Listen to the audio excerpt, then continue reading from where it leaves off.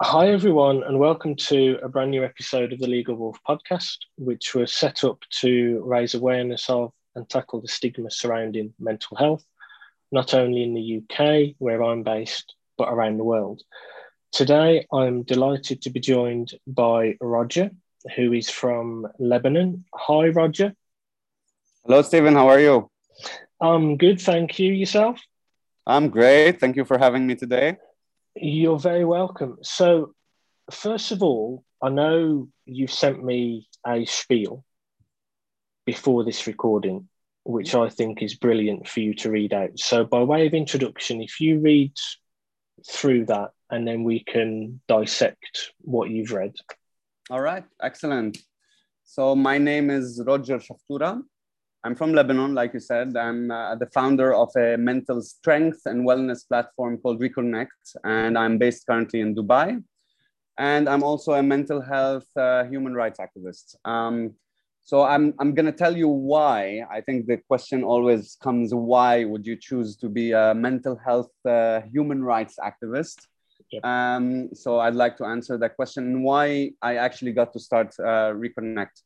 I like to, like you said, I prepared something because I really wanted this to be a great opportunity to highlight stigmatization, but also the what is really happening in terms of human rights in my country and in a lot of places around the world, because what is happening in Lebanon is by no means the only place where what is happening is happening.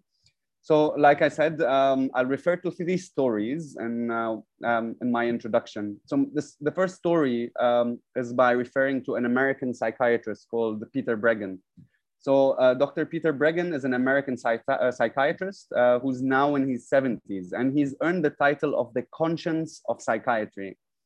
At the age of 18, about 50 years ago, young Peter Breggin walks into a psychiatric hospital, not as a psychiatrist, but intuitively thinks that life can break anyone.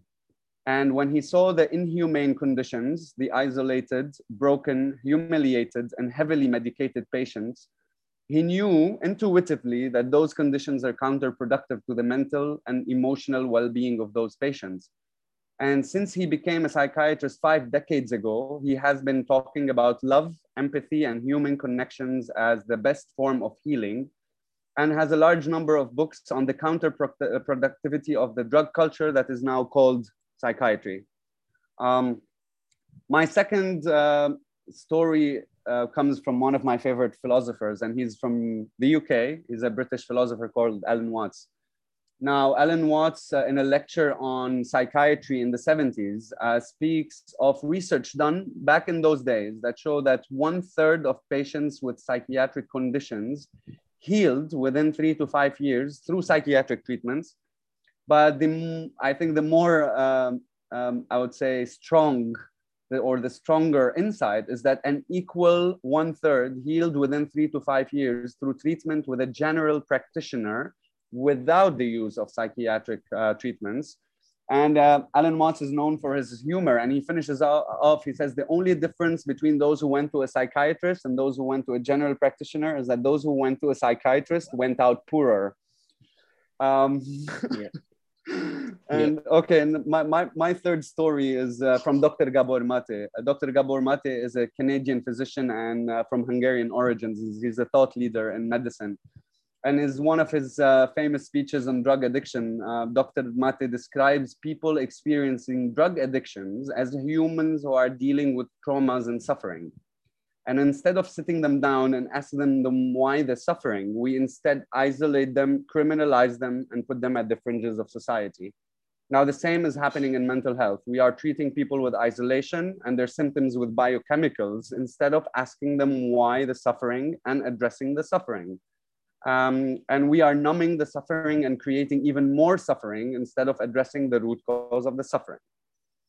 So based on these stories, because these are stories that came in my own recovery, so I'll re-describe who I am. So based on the three stories I told you, Stephen, my name is Roger Shaftoura. Life broke me. And when it did, I was kidnapped into psychiatric inhumanity. and forced into biochemicals, which destroyed me even further. And along with stigmatization, took me into poverty. But I am one of the 66% who healed from a psychiatric condition. And I did it within 7 months through love, empathy, and human connections. Now I am and choose to remain isolated on the fringe of society, as mental strength means that even when the entire multi-trillion biochemical industry is subjecting people to abuse and human rights violations, the best place to be fighting back is actually from the fringe. Because this gives us the power to expose human rights violations, bring justice to victims, and create the community mental care that I wish to see in this world. So I started Reconnect on Happiness Day, which is on March 21st. And 8 days ago, I lost all rights to my daughter due to insanity. So the questions I would like to ask today are, one, isn't it insane that we still allow inhumane conditions and inhumane practices in psychiatric hospitals when we know that the solutions are as simple as empathy, love, and human connections? And my second question, isn't it insane that we know that 66% of people can heal from mental conditions within 3 to 5 years, yet we put them on lifetime of doses of psychiatric biochemicals, knowing that the success rate of non-psychiatric treatments are equally effective? And my third question would be, isn't it insane that our societies still isolate, stigmatize, and even push into poverty those experiencing mental health conditions for very good reasons, and even go as far as ridding children of their rights to parenthood for life when the conditions are temporary and can be healed through love, human connections, and empathy? And the last question, is it me who's insane? I mean, it fascinates me, this importance that is put on medication. Now, I had a chat with someone who used to be the special rapporteur to the UN, Adanius Puras, on my podcast, who spoke about this at length. And do we put too much emphasis on medication when it comes to people with a mental health condition? Because it seems to be the first thing that people go to is medication. Unless you're probably in a more developed part of the world whereby the use of psychology is being brought in more and more to discuss your emotions, feelings, discuss your problems, and go down that route of recovery rather than first protocol medication. And there was a video that I saw, and I'm just going to look up the exact title of it, because the video fascinated me. It was, let me just find it. It was by a Dr. Jess Taylor, who did a video on called "Why Ending Mental Health Stigma Will Never Happen." Now, this video is on TikTok. Now, people will know I don't usually use TikTok as a reference tool. I don't necessarily think it's good for that, but there was this video that was on there. And she kind of said that the whole rhetoric of mental health is towards the psychiatric profession. So it doesn't matter how often you try to reduce the stigma. It's not designed to be reduced because it's designed in favour of the psychiatrists and the mental health hospitals, which is a way that I hadn't thought of thinking it that way, but I can see where she's coming from. Which kind of leads me on to your first question in terms of why we still allow inhumane conditions and inhumane practices in hospitals when we know that the solutions are as simple as empathy, love, and human connections. How would you answer that question, Roger? Why are we still treating people, obviously not in all countries around the world because some have improved, but in certain ones, why are they still in inhumane conditions and in inhumane practices?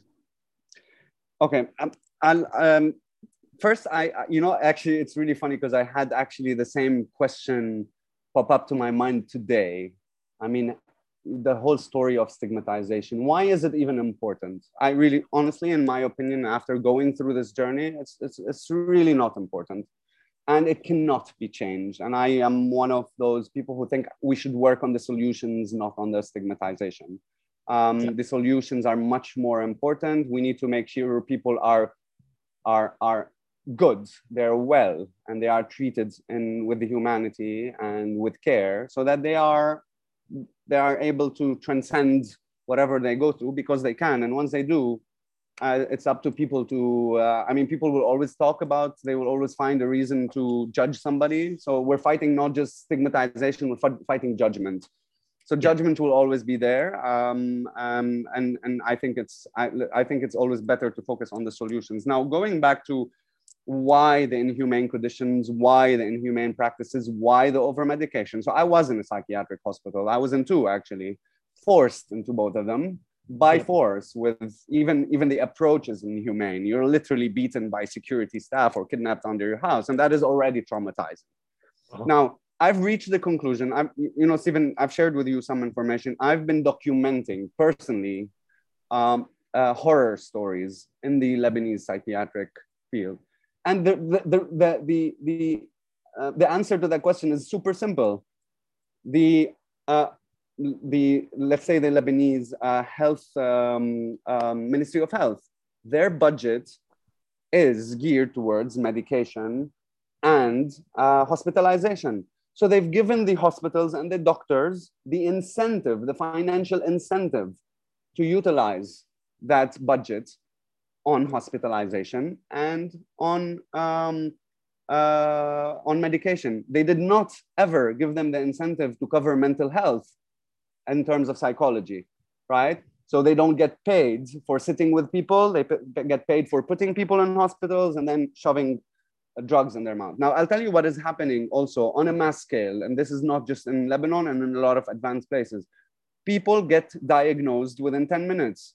And then this diagnosis is the basis for repeat spending and repeat usage of drugs. And the drugs are also still another, whether direct or indirect incentive. In some countries, direct payments are still an incentive. And that is the conclusion I've reached in my own country, is that psychiatrists or psychologists are being given a direct incentive, which is already an unethical practice when it comes to pharmaceutical usage, but also in a lot of places, it's an indirect incentive. So as long as the dominant financial player in that industry is psychiatric industry and the pharma, and the budgets of governments are still geared towards medication and hospitalization, then change is not going to happen. Now, but however, historically, change always happened in places like the UK. I know it's nowhere near perfect, but I mean, psychiatric hospitals, I think, have been closed since 1986 as isolated wards, and now have been integrated into the medical system. Australia had, Italy had instances, and they always came when thousands of people came together and filed lawsuits against hospitals and doctors on the same day. And I think the only change that can ever happen on that front is not by counting on governments, is not by counting on pharma, is not by counting on anyone, but the voices of people who are being diagnosed in 5 minutes, put on lifetime doses of medication, and violated in psychiatric hospitals. I mean, it's really shameful to know that I found out this. I mean, it happened to me, but I didn't know it was that widespread. There are kidnap squads in Lebanon. If you have a fight with your wife, really, yeah, you can call the psychiatric hospital and say, take her, she's crazy. So you could drive someone, you could trigger somebody into, I mean, we both know you can be triggered into anger, you can be triggered into a psychotic state by different reasons. But then when you get to that phase, the system has allowed for private kidnap squads to take people, put them in hospital without diagnosis. I was never even diagnosed in that hospital. And if you see actually the amount of drugs they give you every day, or they give patients every day, you know that it's driven by pharma. and that this is being financed. Because in what medical practice tells you that you give anybody 15 to 20 pills with every meal? Like, what are these pills for? Why are they too many? And what does it do except turn humans into human ghosts in psychiatric hospital? And this is exactly what is happening. So you give them the incentive, and then they're going to use it. And you know what? Just give them pills, like the maximum dose where we don't kill them, where they're still alive, but they're not dead. So, I mean, how can we get away from that model and make it more like what Alan Watts said, being treated through your general practitioner without medication? And it's a brilliant thing that he says at the end, saying the only difference is that those who went to see a psychiatrist come out poorer, which is absolutely true. How can we change the shift? What are the solutions to this problem? Look, I'm in the perfect place. I'm here in the UAE, in Dubai, and I'll give you an example of what this country is doing. You create diagnostic manuals, you penalize doctors who don't follow them, and at the same time, you educate people on what are the methodologies for diagnostics.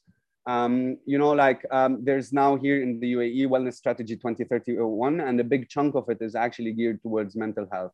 If people know that they have rights, if people know that they are protected by the law, and that practitioners and hospitals are not penalized, like here, a penalty in the UAE for a hospital means they shut them down. Okay, like human rights violations in the UAE cannot happen, and if they happen, in 24 hours you can close down a psychiatric hospital or a hospital, and you can get a practitioner have his license taken away and thrown out of the country for never to return. They would ban them. Okay, so I think the solution is that governments, where possible, need to be part of the solution. And when we talk about stigmatization, for me the solution is not the stigmatization. The solution is creating awareness. Most people are being, I'll just give you a simple statistic. 80% of people with depression around the world have vitamin D deficiency. Now, can you tell me how many psychologists ask their patients to go and do a vitamin D deficiency test before they tell them that they are manic depressive? 10%, right? So people need to know that when they go to any practitioner, they need to ask themselves the questions. And most people think that psychologists, psychiatrists, and doctors know it all, but also Alan Watts says the same things. It's like in the same podcast that I referred to, and which I actually kind of got this info. He says psychiatrists are textbook people, and if for a psychiatrist to be successful, he cannot be like an art kind of critic. You see something and then you look at the history. He says psychiatrists and mental health experts need to be the masters of insanity. They need to be able to walk into the depth of the schizophrenic, to be in their shoes and then walk out of it, to be able to really understand it and address it. And this is not happening. Even Dr. Gabor Mate, he says doctors now, they spend 80% of their time in paperwork and 20% of their time being doctors. And the same thing is happening in mental health. You have textbook people that look at symptoms. And this is happening in medicine. This is happening in mental health. We ask people, so did you go through the symptom? Did you go through the symptom? Did you go through the symptom? Well, we're human going through the same kind of symptoms. I mean, if you subject people to, like in Lebanon, into a destruction of their city within like a day, and then if you send them all, do you diagnose them all for manic depression? Of course they're depressed, right? So as long as we're looking at symptoms, we're treating symptoms with biochemicals or the wrong solutions. So I think it's also the responsibility of whoever goes to to a mental health expert to also ask themselves the question. And I think it's our responsibility to give that information. For us, this is what we're trying to do with very limited means. This is exactly what we're trying. We document different kinds of practices. We're making content about things like family constellation therapy, like regression, different form of practices, because the solution is not always just at kind of a general psychologist. People need to know exactly what is right for them in order, some people have childhood traumas, some people have war traumas, some people have, etc. And it's important. I think awareness is the solution, and people knowing their rights and their responsibilities when it comes to when they are diagnosed. Yeah, I mean, I know obviously in the UK we have mental health laws, and people who are detained under the Mental Health Act do have rights to appeal that if they're not happy with being on a section, hence why lawyers like myself go in and help the vulnerable have their voice heard when they feel it's unheard. Now, I'd like to talk about Reconnect, this wellness platform. It sounds brilliant. Would you be able to give us a bit more information as to what Reconnect does, what services it offers, who it offers it to? All right. Okay, so Reconnect is, like I always say, it's a mental strength, wellness, and happiness platform.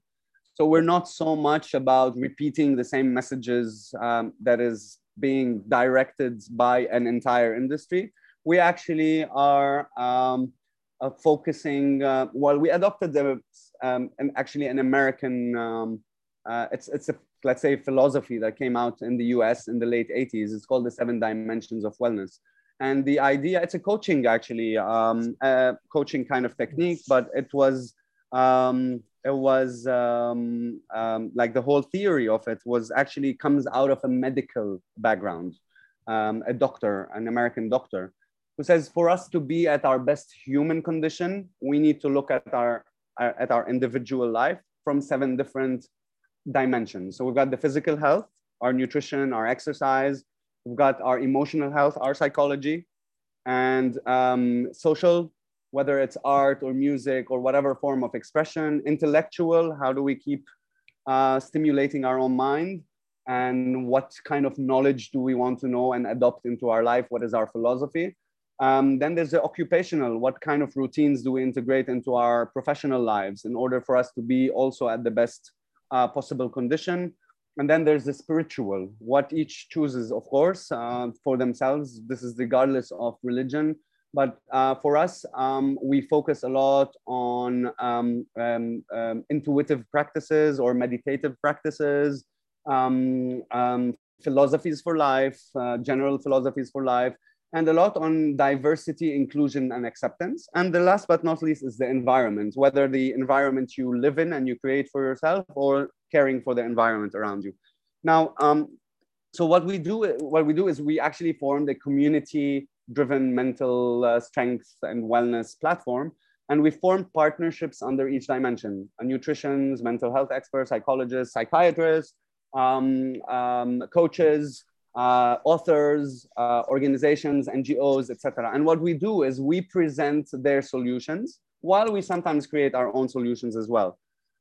So we present these, we always we do events, we do retreats, we do different activities and content. And what we try to always kind of our USP or our main message is that in order for you to be at the best human condition, you need to adopt the 7 dimensions on a daily basis. So anytime we do anything, we really actually present these 7 dimensions and we show people the different options that they can pursue in their life to support their mental health journey. And these are things that they can adopt to, because like I said, some people have a vitamin D deficiency and they have obesity and they're going to a psychologist to treat that. Now you have a physical depression. That's a physical depression. Unless you address the physical depression, whatever you do at the psychologist's chair is not going to help you. So you need to look at other angles of your life. And this is what we're doing now. Reconnect came out of my personal journey. And I've healed myself. I worked on myself for 7 months, based on the 7 dimensions of wellness. And we started also talking a lot about, we share a lot of information about like what I shared with you today, statistics. We want people to know they can heal, because a lot of people are suffering from what they think are lifetime conditions. And, through the content that we've been sharing, we've been triggering a lot of questions, a lot of interesting conversations.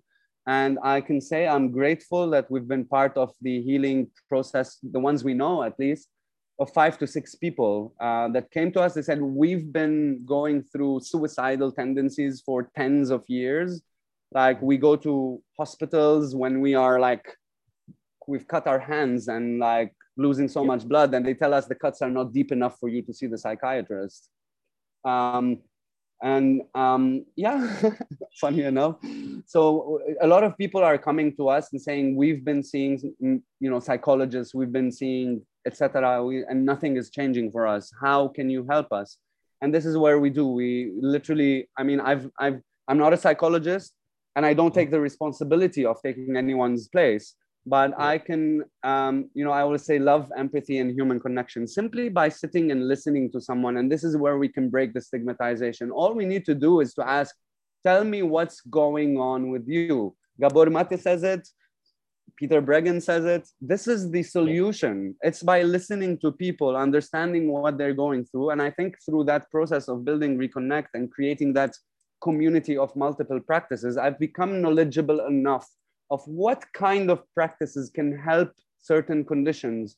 And then I start guiding, or at Reconnect, we start guiding people to these different practitioners, different alternative solutions for them to adopt into their life, to choose for themselves and to adopt. And when they are adopting them, thankfully, we know that they're in a good place. Last week, also through the Global Mental Health Peer Network, which you are a member of, we were able to help a lady who got misdiagnosed and forced into a psychiatric hospital in Kiev in Ukraine. We helped her get out of there within 48 hours, just by simply talking to her family and talking to a practitioner from Ukraine that just told her what a diagnostic process looks like. She got diagnosed in 10 minutes. I asked her, so how did you get diagnosed? She said, I'm diagnosed with bipolar disorder. And I'm like, no, hold on. You cannot be diagnosed in 10. And through the process of asking her a few questions, I understood she was in a withdrawal from antidepressants. They asked her and they still diagnosed her. And it's known that you do not diagnose someone for a mental illness while they are undergoing a withdrawal from any drug. You cannot diagnose people in 10 minutes. You cannot diagnose with bipolar disorder if you don't do a thyroid test, a vitamin D deficiency test, and you spend at least 5 to 6 sessions with them to really understand the history. And then you also sit with their friends, you sit with their husband, you sit with their family to really validate all of that information. So diagnostics or mental health diagnostics is a process. It's not a 10-minute thing. It's not as simple as that. This is what we are raising awareness of. And this is what we are telling people. Even if you're, diagnosed with something, you most likely are misdiagnosed. And why don't you go through a proper diagnostics, and we guide them through that process. And this is what we're doing. We are really trying to be a force of positive change and impact in people's lives. And it doesn't matter if it's 1 or 2 or 3 or 4 or 5, we do it. And we know that this is going to help us grow and make impact on the long run. Yeah, no, absolutely. I mean, I agree that you can't realistically be diagnosed within 10 minutes. I suspect, and this is purely just playing devil's advocate here, are there enough psychiatrists around? Because are the psychiatrists that are there, are they under so much pressure with so many patients that it's literally working like, see you for 10 minutes? I know from discussions with people in India, they have queues around the block to see a psychiatrist, and the psychiatrist cannot literally just sit down for a long amount of time. They literally see them and it's done within 5-10 minutes, and then they're out the door. Does there need to be more people going into the field of psychiatry? to alleviate the stress on the current psychiatrist? Does there need to be more funding in order to improve the way that it works? I mean, it seems to be an impossible task with there being so few psychiatrists, and the pressure that they have can be debilitating at times. Okay. Look, like even in my custody case, the psychologist that diagnosed me with bipolar disorder says she did a speed diagnosis. Yeah. Okay, that's interesting. Speed diagnosis. Now, I'm going to tell you something. I think I really don't think it should ever be the issue to diagnose people. Simply, we don't have time to diagnose them, because like when you look at the suffering that you create out of that limited time, if that's the reason, that's unethical, that's inhuman. And this is one of the human rights violations we're talking about. This is abuse of your profession, because you swore as a medical practitioner to protect the lives of people. Now, when you diagnose them in 10 minutes, you already put them in the, what do you call them? You put them in the, besides the physical impact of biochemicals, Dr. Peter Breggin, he says, we are treating people with biochemicals when they don't have a biochemical imbalance, right? And these drugs are actually creating violence. They're creating cases of suicide. They are creating so much impact on families and family dynamics. I mean, like I'm in that situation. So if a doctor does not put in the right time to diagnose a person, they need to start thinking of what impact they're having on like the ripple effect. I mean, you are putting, when we talk about stigmatization, you are subjecting people to stigmatization, and stigmatization is the most destructive thing anyone can go through. I mean, like it happens with my own family. I had to disconnect from my own family because my own family just choose to believe the psychiatrist that told them that their son is mentally ill 3 years ago. If I give them proof of misdiagnosis, they're like, no, the doctors are right. And if you give them, proof that 66% or, statistics that 66% of people heal, well, there's a whole industry telling them that they don't heal, right? Yeah. So we are throwing people into hell when we diagnose them with 10 minutes. I'm going to tell you something else. I could maybe understand it in a bit of a hospital setting, but I've been to a psychiatrist, and in an outpatient, that same psychiatrist who actually misdiagnosed me in the psychiatric hospital, now he has a private practice. And what is he doing in his private practice? He's diagnosing in 10 minutes. And we had people document the same doctor all over again, right? So the same doctors are doing the same practices. And I'm going to give you, I did a calculation for my psychiatrist. I would go and see him 10 minutes. He sees one person every 10 minutes. In one day, he makes $8,000, excluding what the pharmaceutical company is giving them. So my question here to you is are they doing it because of lack of time or abundance of money? Yeah. There are two ways to answer that. But it's interesting when you said about when you're diagnosed, you are essentially being categorized into a box. Yeah. And it's very easy to give a diagnosis and it goes on your record, but when you try and remove it from your record, that can be extremely difficult. Yeah. And I think that is where the problem is, particularly if you've been given a diagnosis within 10 minutes, it's on your file, and you go and see a private psychiatrist who diagnoses you fully and gives you and says, well, no, it's not this, it's say something else, for example. Yeah. It is very difficult to get stuff like that removed from your records, because once it's on, it's easy to go on your record, but it's difficult to get it removed. Yeah. It shouldn't be difficult to remove. Yeah. If there is clear evidence and proof that no, this isn't what you're suffering with, well, then it should be removed from your records. But Yeah. for some reason, the way the system is set up, the way the system is designed, it's very easy to categorize someone. But then when you want to remove that label, if you like, it's incredibly difficult. I mean, I've noticed some clients go through that of mine in past years. Yeah.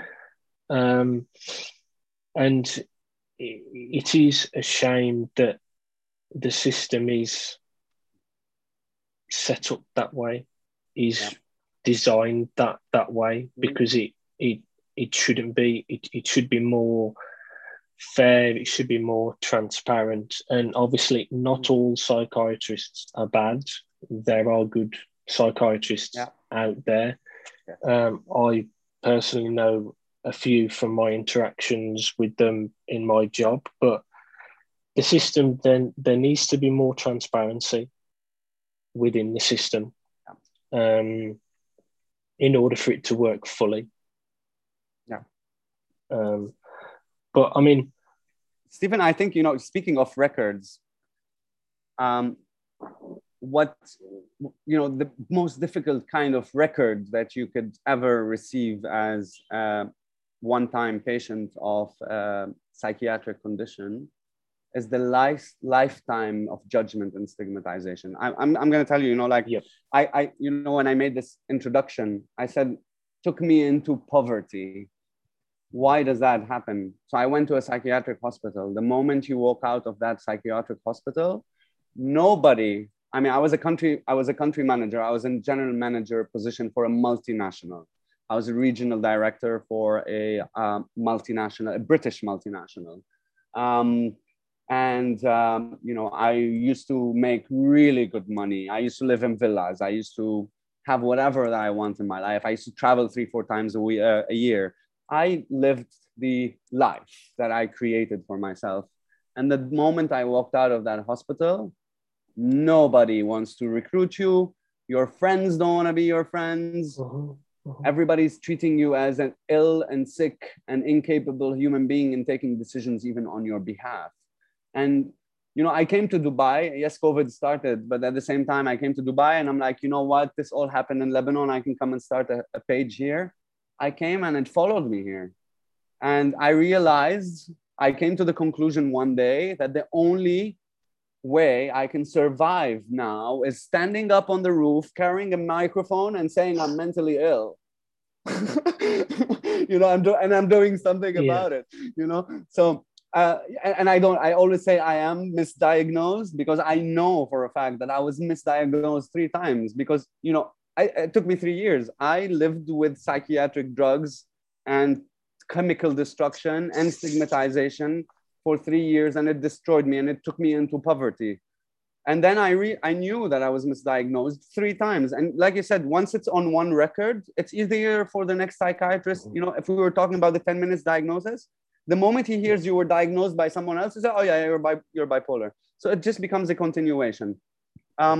And then, like I said, the ripples are not just on paper. The ripples are on your life as a human, on how you are perceived, on your capacities to find a job, on your capacities to be able to live a normal and peaceful life. You get subjected to a lot. You get subjected to, even in my case, I got subjected to forced medication without even knowing a few months ago, and my family almost killed me. Like, they medicated me when I was off medications for 6 months and I lost consciousness while driving, so it's so easy for one instance, when you really get broken, and yes, life can break you and you could be triggered into anger. And then, in a place like Lebanon, you could be kidnapped and placed in a psychiatric hospital, never misdiagnosed. But then, that instance creates so much ripple effects on your life, and this is, and then I go to diagnostics. Like, diagnostics need to be protected by laws.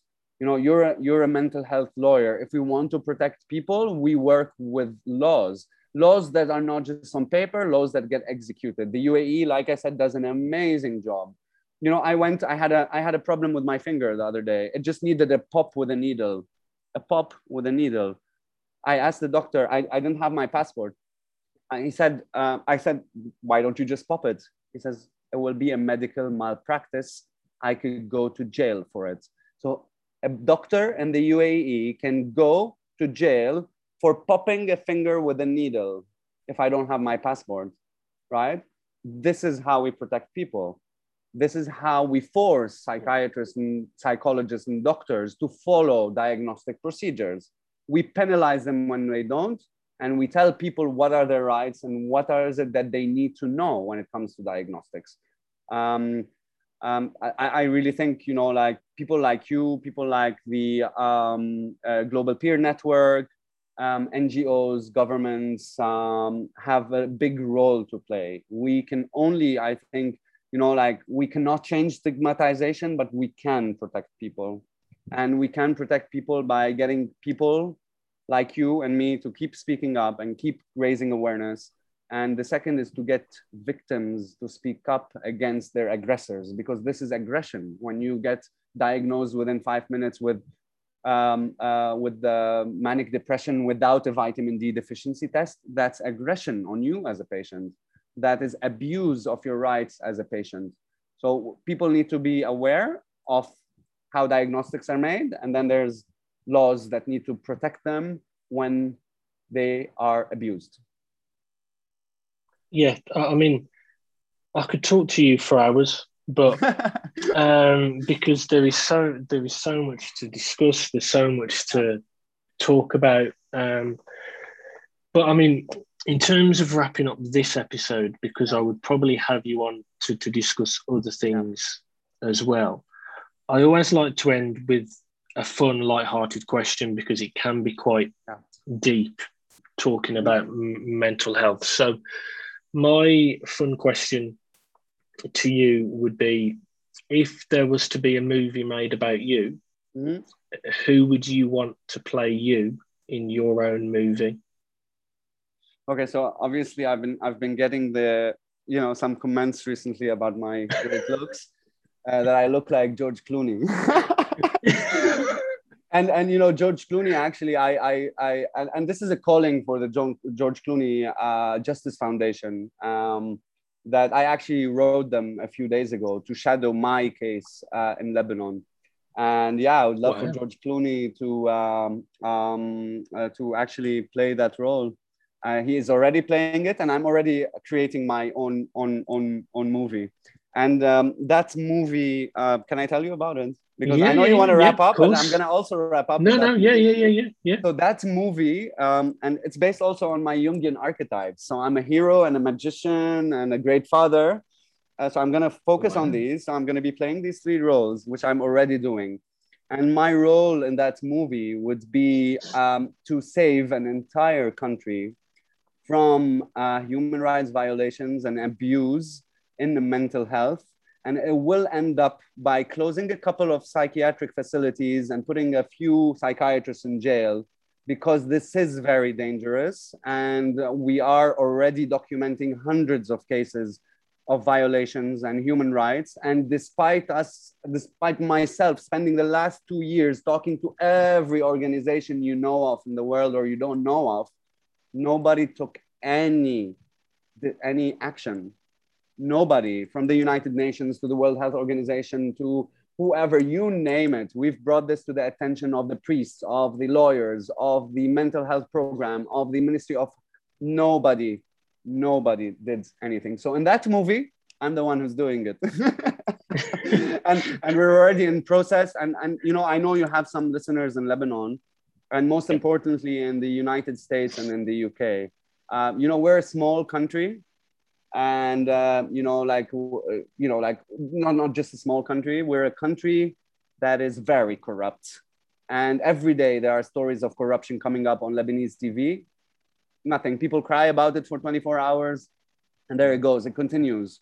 I've made it a conscious choice to globalize this topic so that people, especially in the United States and especially in places like UK and Europe, hear what we are talking about today, and to step up, to put pressure on a government to do so, to stop the violations, because they are aware of the violations.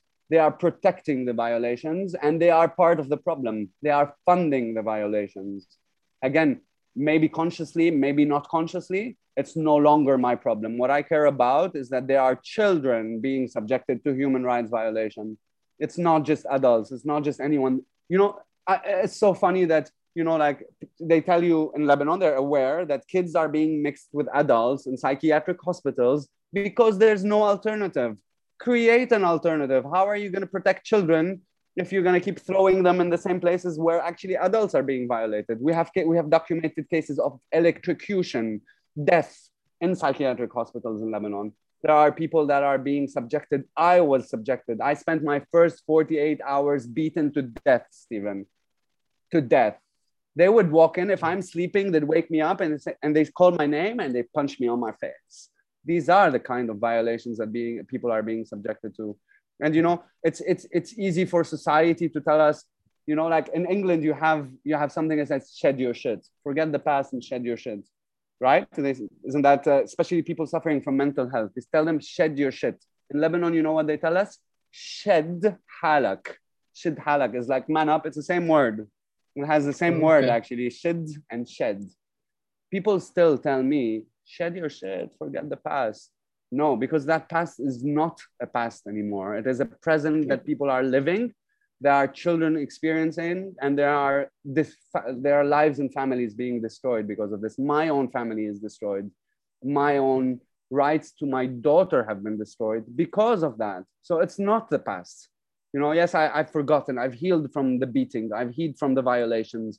I had to work so hard on myself to stand where I am standing today, but I choose to stand for the present, not for the past. I'm standing for the present, and this is happening now. It is happening in the present, and it will continue to the future unless you, and the US and the UK and legislators and lawyers and mental health advocates and human rights violations stand up and say this has to stop. Yeah, and I think that is a perfect end to the episode. I'm sure the listeners will have found it very informative, very insightful. We should send it to George Clooney too. Yeah, I mean, who knows, Roger? He could very well be listening. Yeah. Well, we could manifest that too. We could send a couple of Instagram posts and stuff like that. I've become good at annoying people. Working in human rights means you need to be annoying. Yeah, no, that's true. But it's same as being a lawyer. yeah. But it's been a pleasure having you on, Roger, and thank you for being a guest. Thank you. An honor for me to be with you, Stephen. Have a great day.